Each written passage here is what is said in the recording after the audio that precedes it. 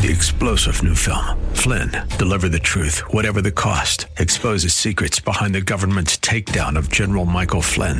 Flynn knew what the intel world had been up to. He ordered the first audit of the use of contractors. This set off alarm bells. He told the truth. He was the most dangerous person for Donald Trump to hire. They had to get rid of Flynn.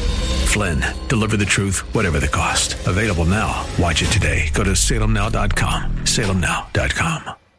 This program was recorded for broadcast at this time. Welcome to the Roger Franklin Williams Show. And this is my turn. Keep it here as Roger talks about local and national issues important to you. Talking with the leaders and newsmakers in our community. And now, here's Roger. Welcome to the Roger Franklin Williams Show, the program that's dedicated to protecting, preserving, and defending America's founding traditions of God, family, country. And friends, thank you for joining us today. It's actually the first brand new show of a brand new year, and it's great to be with you today. And I want to thank you for the opportunity to join you. We have a great guest in studio with us today, and a little bit later we look forward to being joined by Christopher Hart on our show as well. We'll get right into our guest in just a moment, but of course I want to, remind you that the Roger Franklin Williams Show is presented by Christner's Prime Steak and Lobster, and of course Christner's is where you'll get prime cuts of beef and cold water Australian lobster served in an atmosphere of old school elegance and sophistication, and they're conveniently located 729 Lay Road, which is just 2 blocks west of I-4 in Orlando.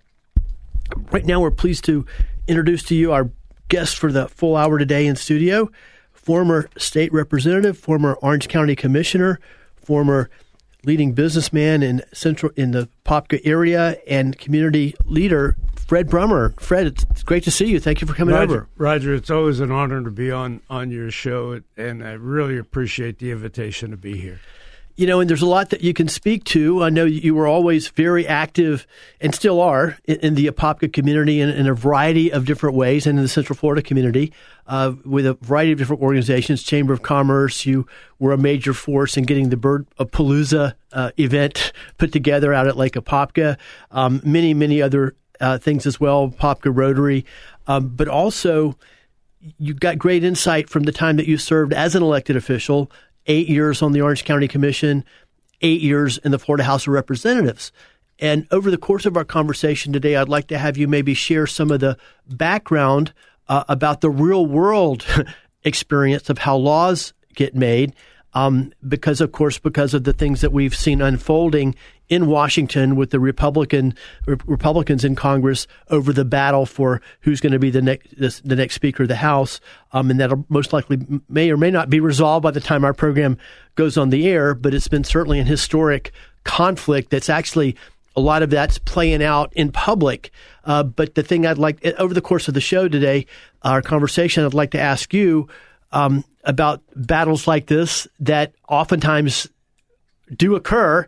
They just don't play out, in public, which are just part of the life in a democratic, republic, constitutional democratic republic, and that's just the way politics is, basically, to a large extent. This is an extreme example, of course. But first of all, I'd just like to pick up where we were talking off air about community involvement and something that's related to what we do here on the radio station, and that's to broadcast the Apopka High School football games. And you're sharing with me that even now there's a strong just residual of goodwill in the community about the latest successful year of Apopka High School. You know, the fact is that Apopka High School has been blessed with some of the not just best coaches, but outstanding football coaches. The men, when Rick Darlington left for the second time, you had to be concerned.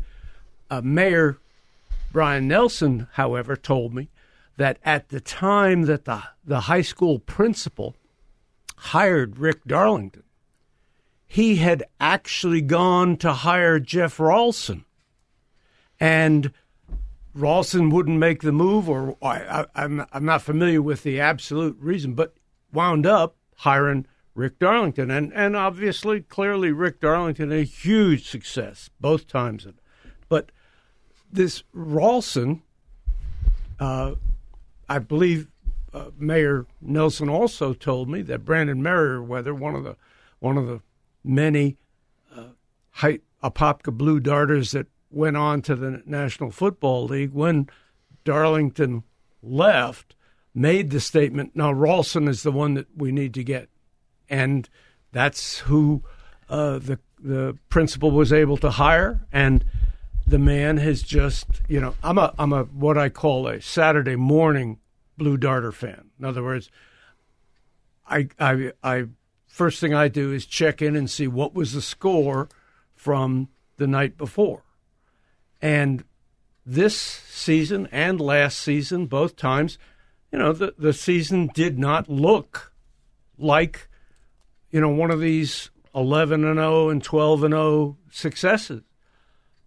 And then the next thing you know, it's deep in the playoffs, and then you're to the to the finals, and there Coach Ralston has got Apopka Blue Darters into the championship game. It's just stunning the man's capacity for bringing these young men along to and far better because you're there at every game, you see it at every game, you're thoroughly familiar, you're involved with the coaching and his work in the community,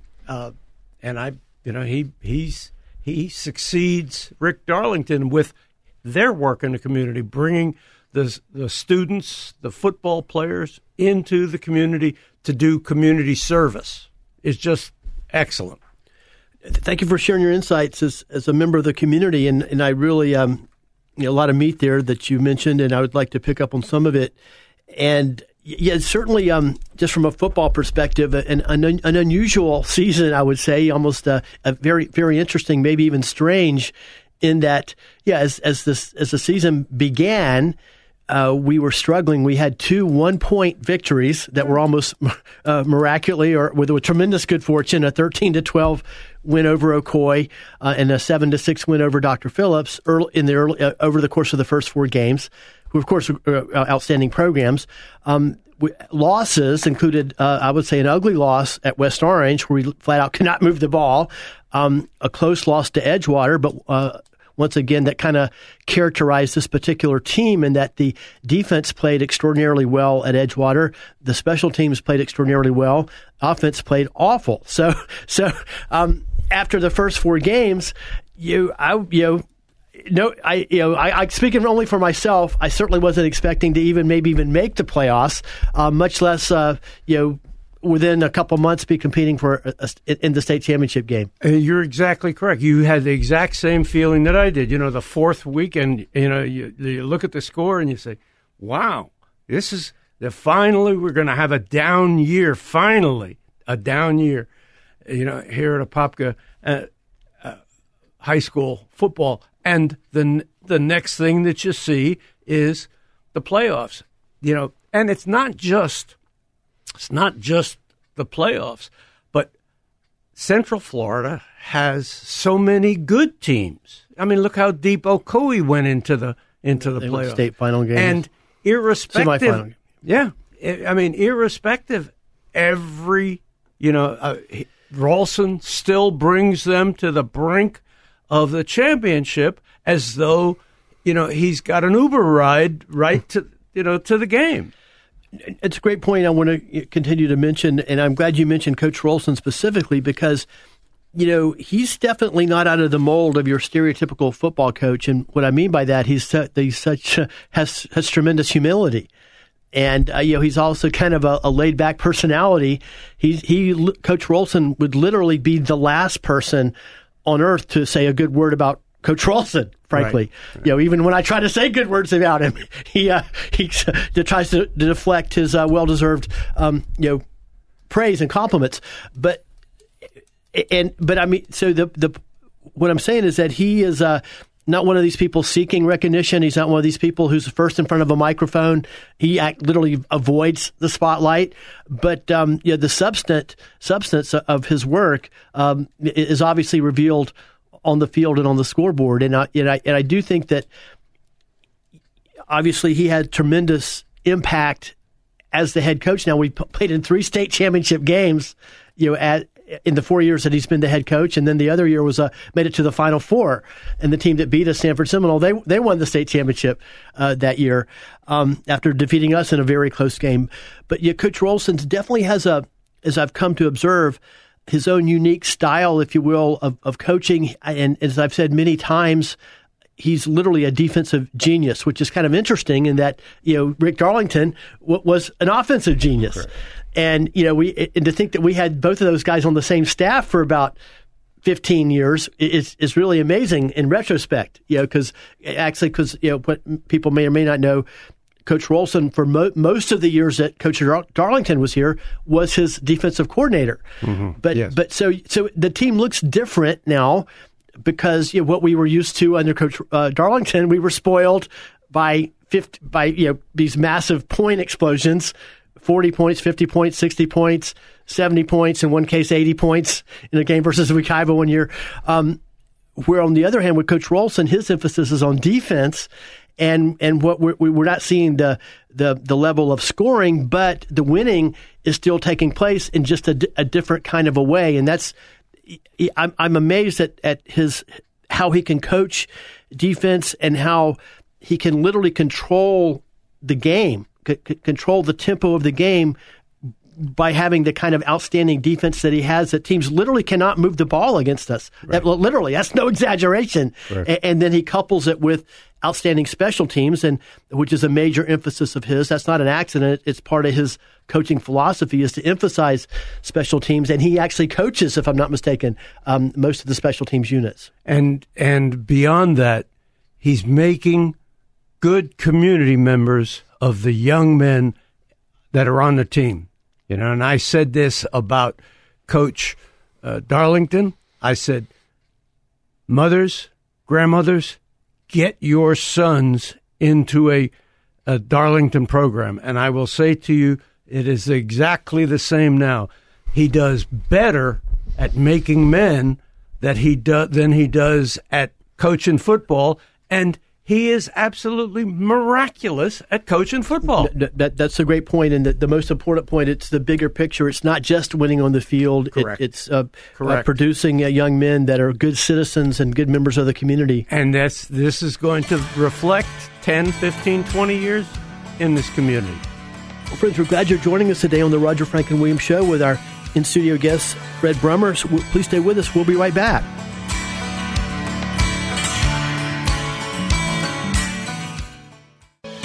Welcome back. Good to have you here for the Roger Franklin Williams Show. Hello, friends. Welcome back to the Roger Franklin Williams Show. It's great to be with you today. We will continue with turbulent times, specifically in the political arena. We'll be talking about that a little bit as we go through the show today. Other topics as well. Do want to let you know that later in our program, we look forward to speaking with Christopher Hart and getting his insights about the battle for the Speaker of the House for the Republicans in Congress in Washington. He had a tremendous show Thursday evening. I mean, he has a tremendous show every time he's on, but I had a chance to listen to most of the show Thursday evening, and it was just really outstanding. And they were talking about this particular topic, among other things, him and Mike McBath and his crew. And I look forward to having Chris share his insights with us on the show today. But in addition to that, we're talking about community and just a variety of other topics. And we're pleased to be joined in the studio by one of our original guests on the Roger Franklin Williams Show, going back all the way back to when our first year on the show, former state representative, former Orange County commissioner, community leader, Fred Brummer. And we look forward to getting Fred's insights about the real world of behind-the-scenes politics as well, specifically in the Republican Party. Before we go back to Fred Brummer, though, of course, as we begin a new year, I think it's a great time to share a little with you about our friend and our sponsor, Dr. Patrick St. Germain, the great people at St. Germain Chiropractic and at Burnfat Orlando. Of course, Dr. Patrick St. Germain, as you already know, not only supports our program, he supports all the programs you hear right here on the new AM 950 and FM 94.9, The Answer, our sister station, Christian Radio WTLN as well, and our programs and our messages that support our free enterprise system and our messages of patriotism. Dr. Patrick St. Germain and St. Germain Chiropractic, and of course, speaking of community leaders, Dr. Patrick St. Germain has been active in a variety of ways and numerous ways of supporting various aspects of our Central Florida community, and that also includes his own individual support, direct support of Apopka High School athletics. And let's go back to former Commissioner, former State Representative Fred Brummer. And, Fred, actually, before we do talk to Christopher Hart and talk about this battle for the speakership in Washington among the Republicans, the thing I'd like to get your insights about are that, not only in Washington, but in Tallahassee as well, and any legislative body in our constitutional democratic republic, these kinds of battles are not that unusual. Now, this one's unusual. It's the first time in over 100 years it's gotten to this level in Congress in Washington. But my point is, factional conflict, if you will, is not unusual in legislative bodies. It just normally it gets handled behind the scenes, behind closed doors. It never spills out into the public like this is done in Washington. So this is an extreme dramatic example. But I'd just like to have you talk a little bit about what happens behind the scenes, say back in your days in the Florida legislature. I suspect that and people may not even known any of this because it probably never spilled out into public. But I suspect that some of these contests for the speakership in the Florida House weren't necessarily smooth sailing. No, you're absolutely correct.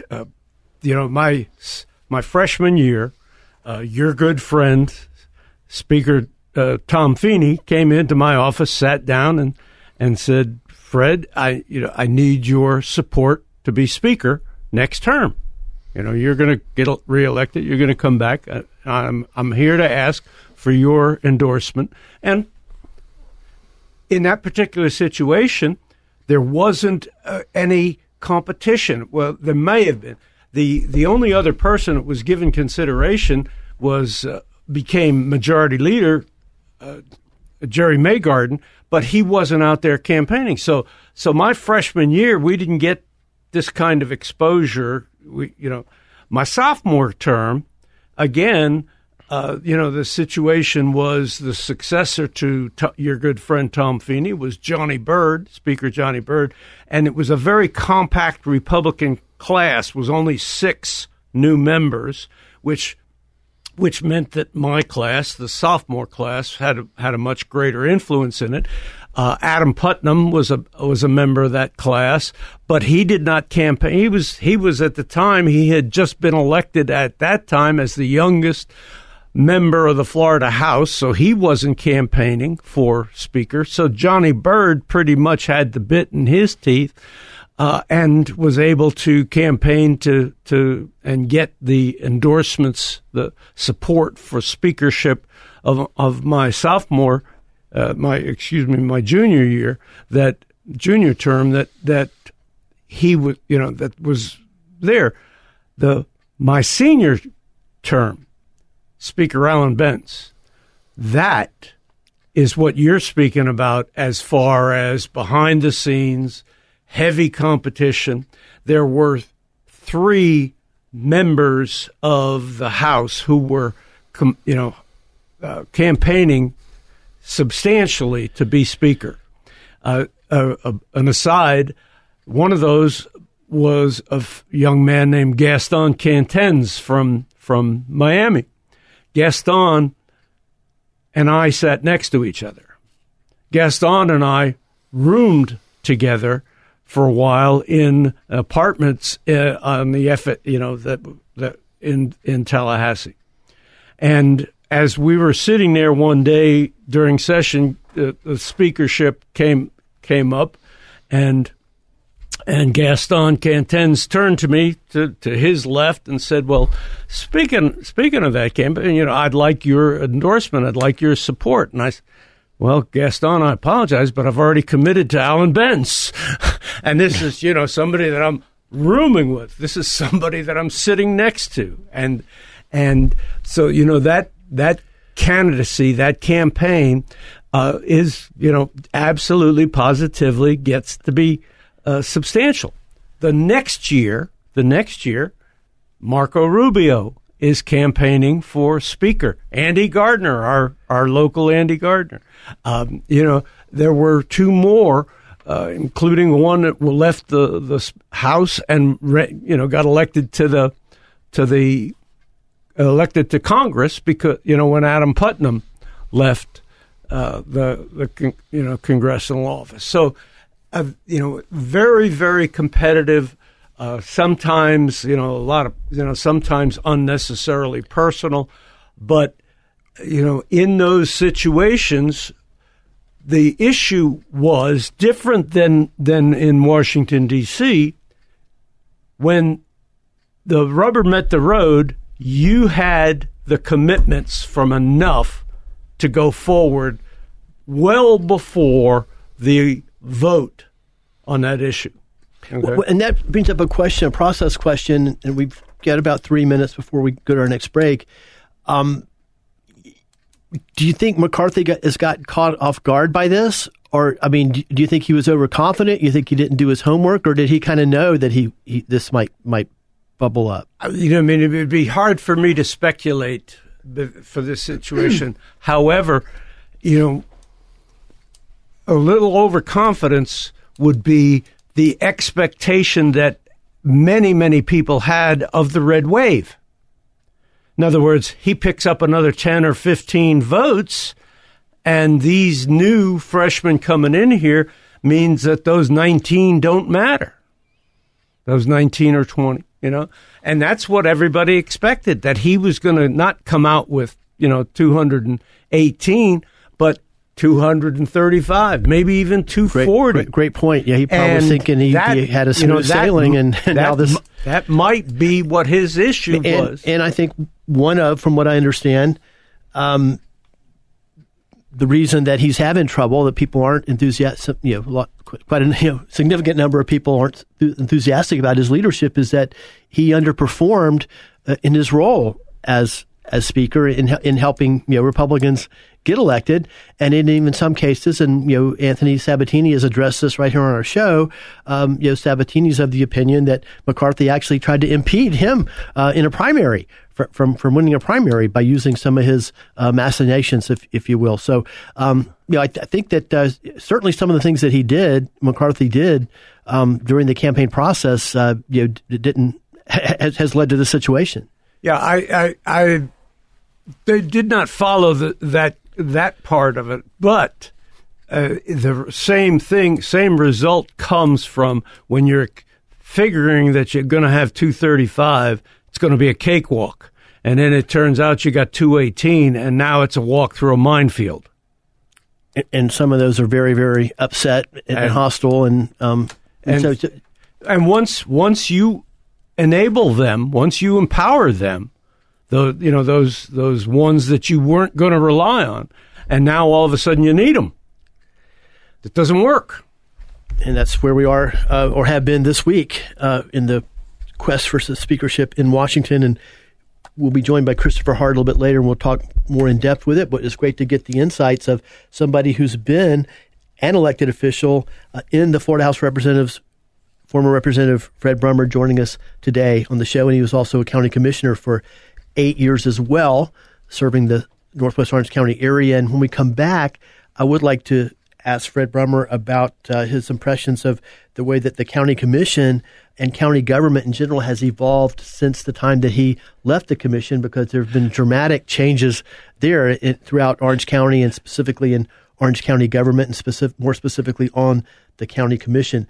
Before we go to that break, though, of course, I want to, speaking of a brand new year and people who support us, I want to give a special shout out to our friends over at Florida Door Solutions. Of course, also, as you know, they support all the programs right here on AM 950 and FM 94.9 The Answer, including our Apopka Blue Darter football broadcast. In fact, they were the original sponsor of Apopka Blue Darter football broadcast on our stations.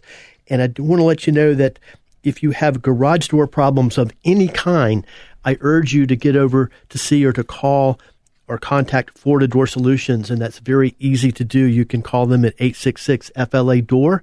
That's 866-FLA-DOOR. And please tell them Roger Franklin Williams sent you, and of course you can find them at FLADoor.com as well. We'll be right back on the Roger Franklin Williams Show, sponsored by Florida Door Solutions, so please stay with us.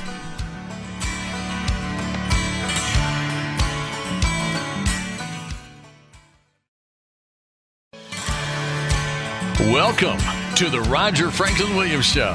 And now, here's Roger. And this is my turn. Friends, welcome back to the Roger Franklin Williams Show. It's great to be with you today. I want to thank you for the opportunity to join you as we begin a new year, and on the Roger Franklin Williams Show is where we're dedicated to protecting, preserving, and defending America's founding traditions of God, family, country. Pleased to be joined in the studio by former state representative and former Orange County Commissioner Fred Brummer, also a longtime community leader, especially in the Apopka, Northwest Orange County area, as he continues to be. Before we go back to Fred, and of course I want to let you know that later in our show, we look forward to being joined by Christopher Hart, founder and host of the American Adversaries, and we look forward to speaking with Chris and getting his insights into the battle for the speakership, who will be the next Speaker of the House in Congress, or not so much who will be the next one, just the dynamics of the battle the rather extraordinary battle that's taken place so far. Before we go back to Fred Brummer, though, I want to, of course, give you a shout out and let you know about the guys over at Sheeler Auto Repair, and let you know that as we begin a new year, as you are looking for a place that'll care for your car, truck, SUV, any other vehicle you may own, with old school honesty, integrity, and dependability, I strongly encourage you, in fact, I urge you to get over to see Demetrius and Odysseus Virgos at Sheeler Auto Repair. No job is too big or too small for those guys, and you can trust the guys at Sheeler Auto Repair. It's where I take my car. I've been taking it there for over 20 years. You can find them at 1908 South Orange Blossom Trail, Apopka. Now let's go back to Fred Brummer, former state representative, former county commissioner, and community leader. And Fred, I'd like to ask you, talk a little bit about your service on the county commission for 8 years. And the first thing when I think about the Orange County Commission and Orange County government, I think about is how dramatically, certainly the county commission has changed, even since you were there, which wasn't that long ago.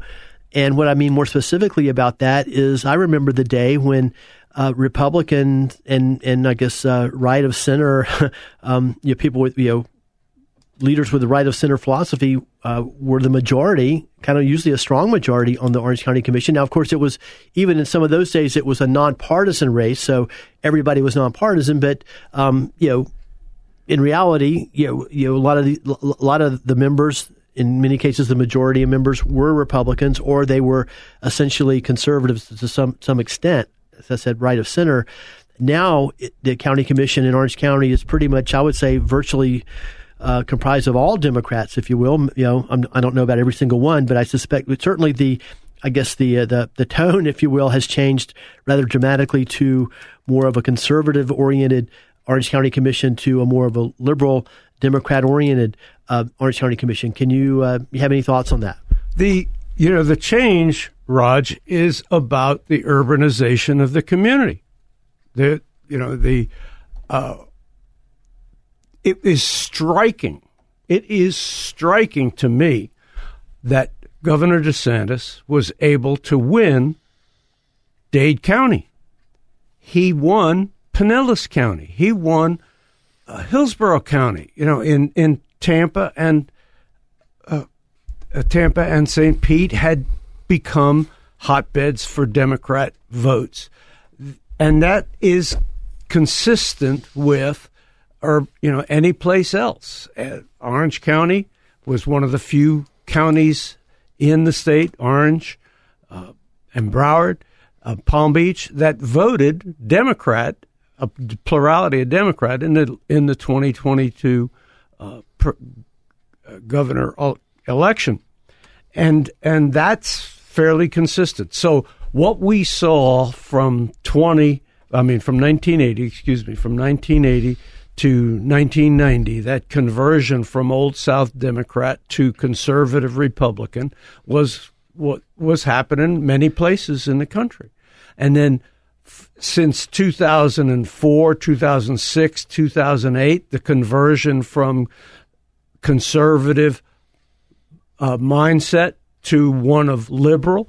When Ted Edwards lost his election to Ms. Bonilla is a far left radical and then got reelected without opposition. And that's pretty much what I'm talking about. Not just Republican / versus R versus D, or now we've got a person who's a registered Republican on there. Okay, now we got one who's a registered Democrat.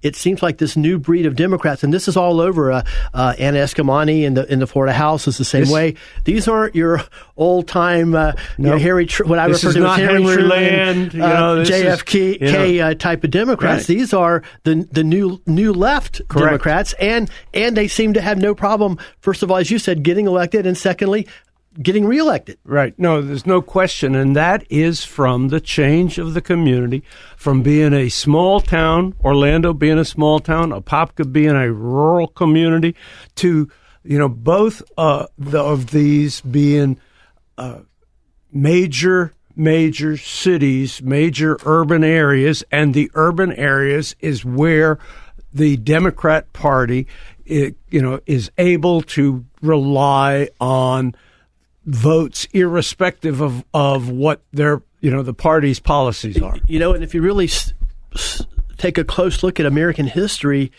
that dynamic, and I'm making a little bit of a generalization, goes all the way back to about 1800, literally. I mean, in the crucial election of 1800, where not only Jefferson defeated John Adams, who had one time been his best friend, and the Republicans, kicked out the Federalists nationally. New York was essentially the swing state, and it was the urban Manhattan was where the margin of votes came for the Republicans against the Federalists, and pretty much that's kind of and I read fairly recently that you've always back in the day.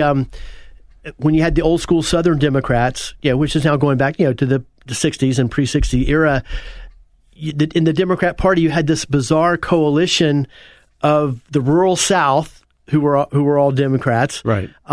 And the urban North, and actually, I read where Jefferson and Madison kind of got that started. They actually took a trip up to New York City and Philadelphia, and they went up there and campaigned and made relationships with the leaders, the mayors, if you will, or the political leaders of the urban northeastern cities, and formed this coalition that remained for 200 years, basically. So Correct. Anyway, Correct. And I'm sure it's complex, and there are a lot of complex reasons, but generally speaking, as an area becomes more urbanized, it becomes more Democrat and more liberal. And more liberal. It's just, it's just stunning about that kind of change. And we see it especially, unfortunately, in the George Soros funding state attorneys, prosecuting attorneys, because those folks who live in those urban communities want to feel safe. But Philadelphia, they've had the guy, the state attorney there has overcome 2 recall elections, or a recall election and getting reelected, irrespective of the fact that crime is going through the roof in Philadelphia. Yeah, it's one of the more disturbing and aspects. You say to yourself, I'm not interested in the rest of your politics, but aren't you concerned about safety? And those folks are concerned about safety, but they go back and push the lever. I think the branding has gotten so powerful now, just D versus R. And, of course, I think you have to take a look at the impact of the media, which I think is just increases almost every day. And particularly now that you've got the big tech oligarchs who are all solidly left. It's just the messages that the average citizen is being bombarded with 24 hours a day is that Democrat good, Republican bad, and I think this is a result of it. And the thing that I have always said is it is challenging to get someone to vote differently than their mom and dad did. I mean, it's a high bar. Yes. You come up there, you come up in that situation, and you tend to morph into that particular area. So, a combination of urbanization and where your parents came from and where your grandparents came from politically really has a substantial impact in those things. We're speaking with former state representative and former Orange County Commissioner Fred Brummer on the Roger Franklin Williams Show right now. And a little bit later, we look forward to being joined by Christopher Hart. And Fred, we've got about 2 minutes for our next break, and that's not enough time. But yeah, I mentioned you had so many accomplishments in the legislature and on the county commission. One of which I mentioned earlier that I think is one of the more unique and innovative was the Birdapalooza effort out at Lake Apopka. Can you just briefly share a little bit about that with us? Well, that was pretty much handed to me because what I'd found out was over in Titusville, they had an annual bird program. It lasted a whole week, and it's known worldwide. Actually, that's yes. right. And the most chosen tour. In other words, if you went to that show, the first thing you had to do was book early the ride, and that ride was to the north shore of Lake Apopka.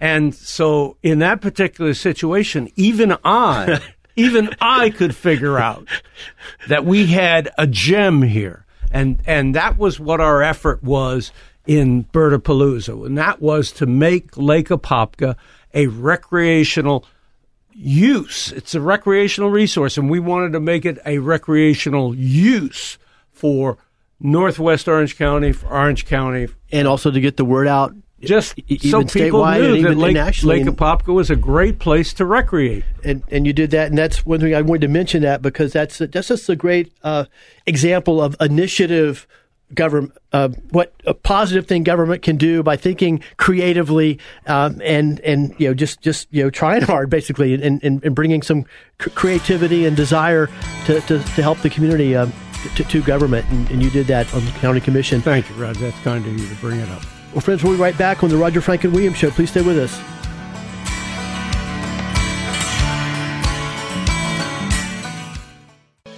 Welcome back. Good to have you here for the Roger Franklin Williams Show. And now, back to the studio. Here's Roger Franklin Williams. Friends, welcome back to the Roger Franklin Williams Show. It's great to be with you today as we begin a new show and a new year. Hope you're enjoying the show thus far. Former county commissioner, former state representative Fred Brummer continues to join us in the studio. And in just a moment, we'll be joined over the phone by Christopher Hart, founder of the American Adversaries program and, of course, host of the American Adversaries. Before we go back to Fred and Chris, of course, I want to give a shout out to our friends up at Apopka Mower and Equipment Repair, and of course let you know that they are Apopka Mower and Equipment Repair is your one-stop headquarters for all of your lawn and garden needs. They sell only the best equipment and power equipment products in the mowers and power equipment products in the business. That includes steel power equipment products and bad boy mowers. You can find out more about them at apopkamower.com. That's apopkamower.com. And, of course, I want to let you know about our friends over at Miller Sod Sales. Miller Sod Sales strives to do their best for every customer every time. Miller Sod Sales takes great pride in their clean, well-maintained equipment, their honest, dependable work, and their fresh, quality sod. Let Miller Sod Sales green up your life. Family-owned and operated since 1995. You can find out more at johnmillertruckingandsodSales.com. That's johnmillertruckingandsodSales.com. Now back to our studio guests, former state representative, former Orange County Commissioner Fred Brummer, and Christopher Hart, founder of the American Adversaries.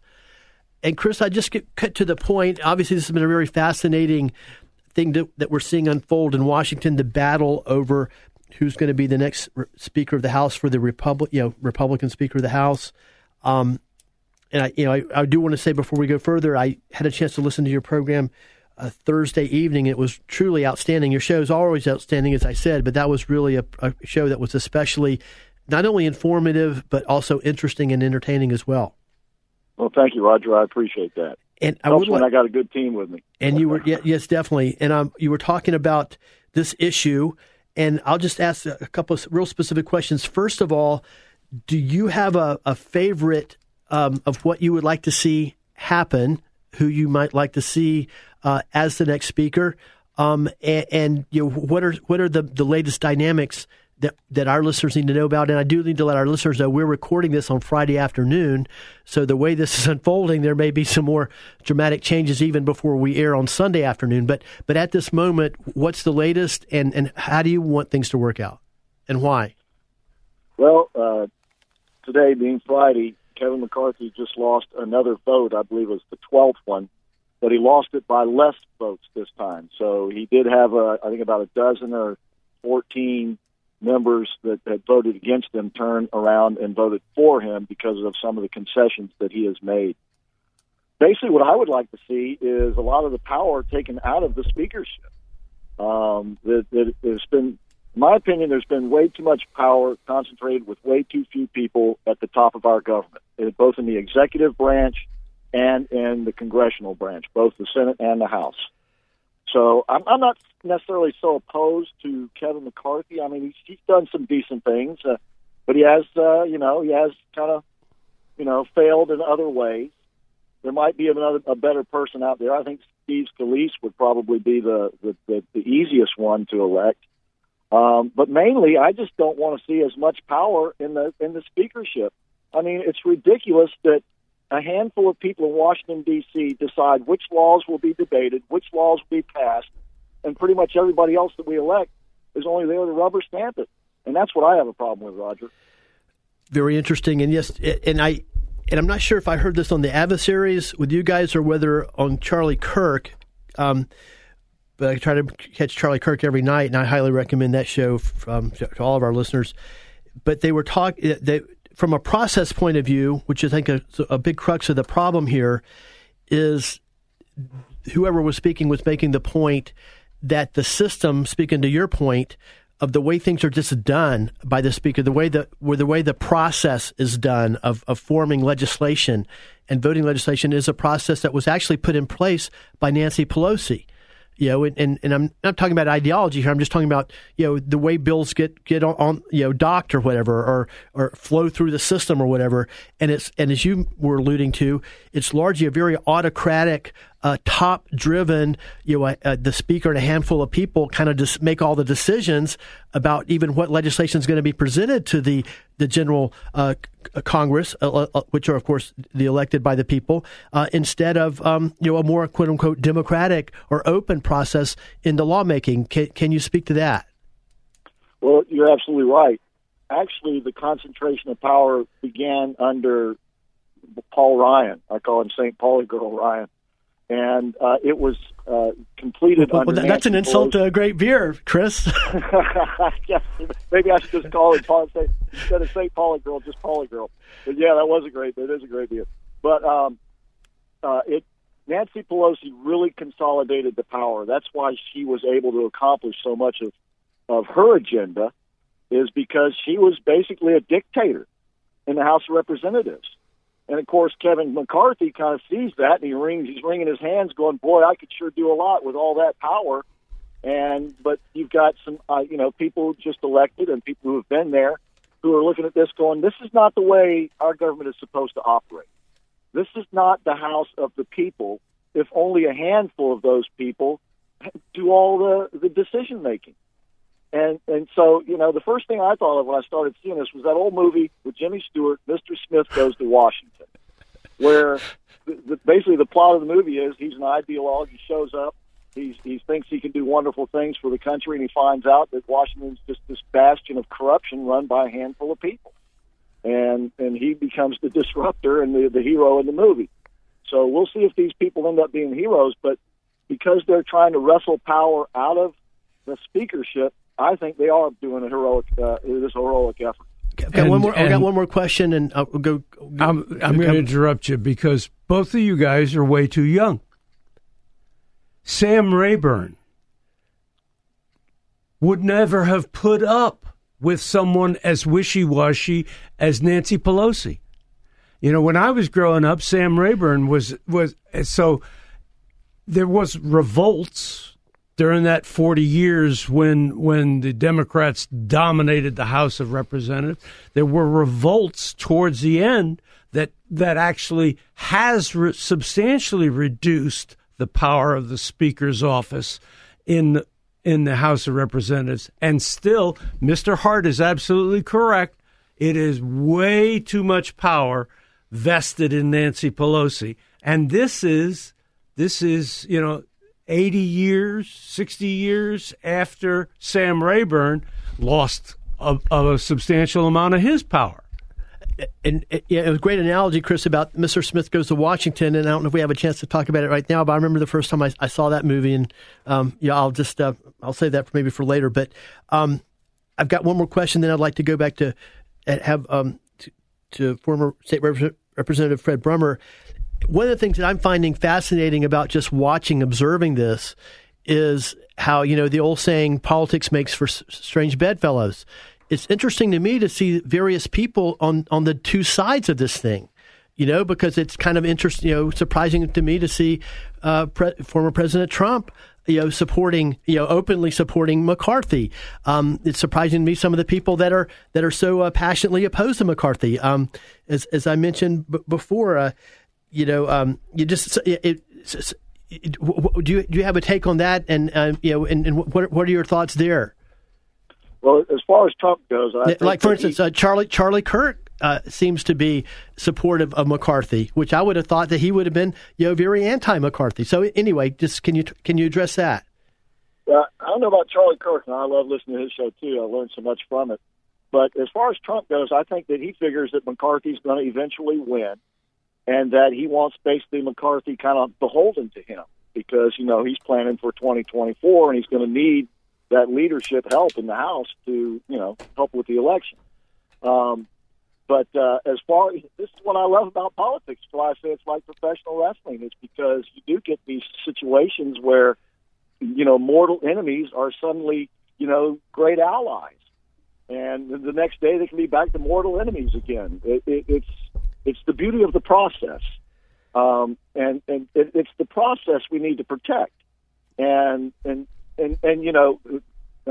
Commissioner Burris is absolutely right. Back in the early days, what I'll call, there was a lot more concentrated power. But this has been the struggle ever since the beginning of our country, is who's going to hold the power and how much are they going to hold. And it's going to be a constant struggle as long as we have a constitutional republic. So I think it's healthy. Personally, I think this is all very healthy. And the point that I'm hearing, some very insightful people make, Gorka made this point. I believe Dan, actually the source of it was Dan Bongino, is one of the things. The bigger point we want to make is that the Congress they're the only segment of the federal government that's directly elected by the people. So they are directly the people's elected representatives. And of course, and the point that Gorka was making is that from his perspective, these original 22 outliers more or less represent about 75% of the elected Republicans or the Republican electorate. So anyway, but Fred, do you have a closing comment? And unfortunately, we're down to about a minute. I was very interested in, I would like to hear sometime what Mr. Hart believes how McCarthy got into this situation, which you and I discussed earlier in the show. And that seems to be pretty complex, right, Chris? Some of it's about just, they feel he's incompetent. Others, just weak leadership, generally speaking. Part of it, overconfidence. And then, of course, a lot of this animosity about some of the specific actions that he took, from people like, our friend Anthony Sabatini, and people of that ilk, some of those who did make it to Congress. Is that correct? Because we're short on time, I would just say all of the above. Well, Chris, it's been great to have you joining us. We really appreciate you sharing your insights with us on the Roger Thank Franklin you, Williams Show. Roger. It's a pleasure talking with you both. Fred, it's great to see you again, and let's give a shout out to our friend Don Fannin.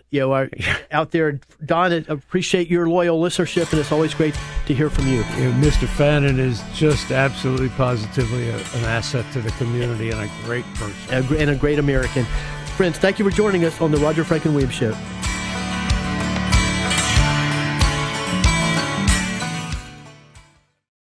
Three-star General Michael J. Flynn, head of the Pentagon Intelligence Agency, knew all the government's dirty secrets. He was one of the most respected generals in the military. Flynn knew what the intel world had been up to. He understood its funding. He ordered the first audit of the use of contractors. This set off alarm bells. The explosive new documentary, Flynn, Deliver the Truth, Whatever the Cost, uncovers the facts behind this scandal. Flynn told the truth. He was the most dangerous person for Donald Trump to hire. I find out the worst enemy that I'm going to face in my life is right here in America. They took my assessment and they wanted me to change it. And I was like, I'm not changing it. They had to get rid of Flynn.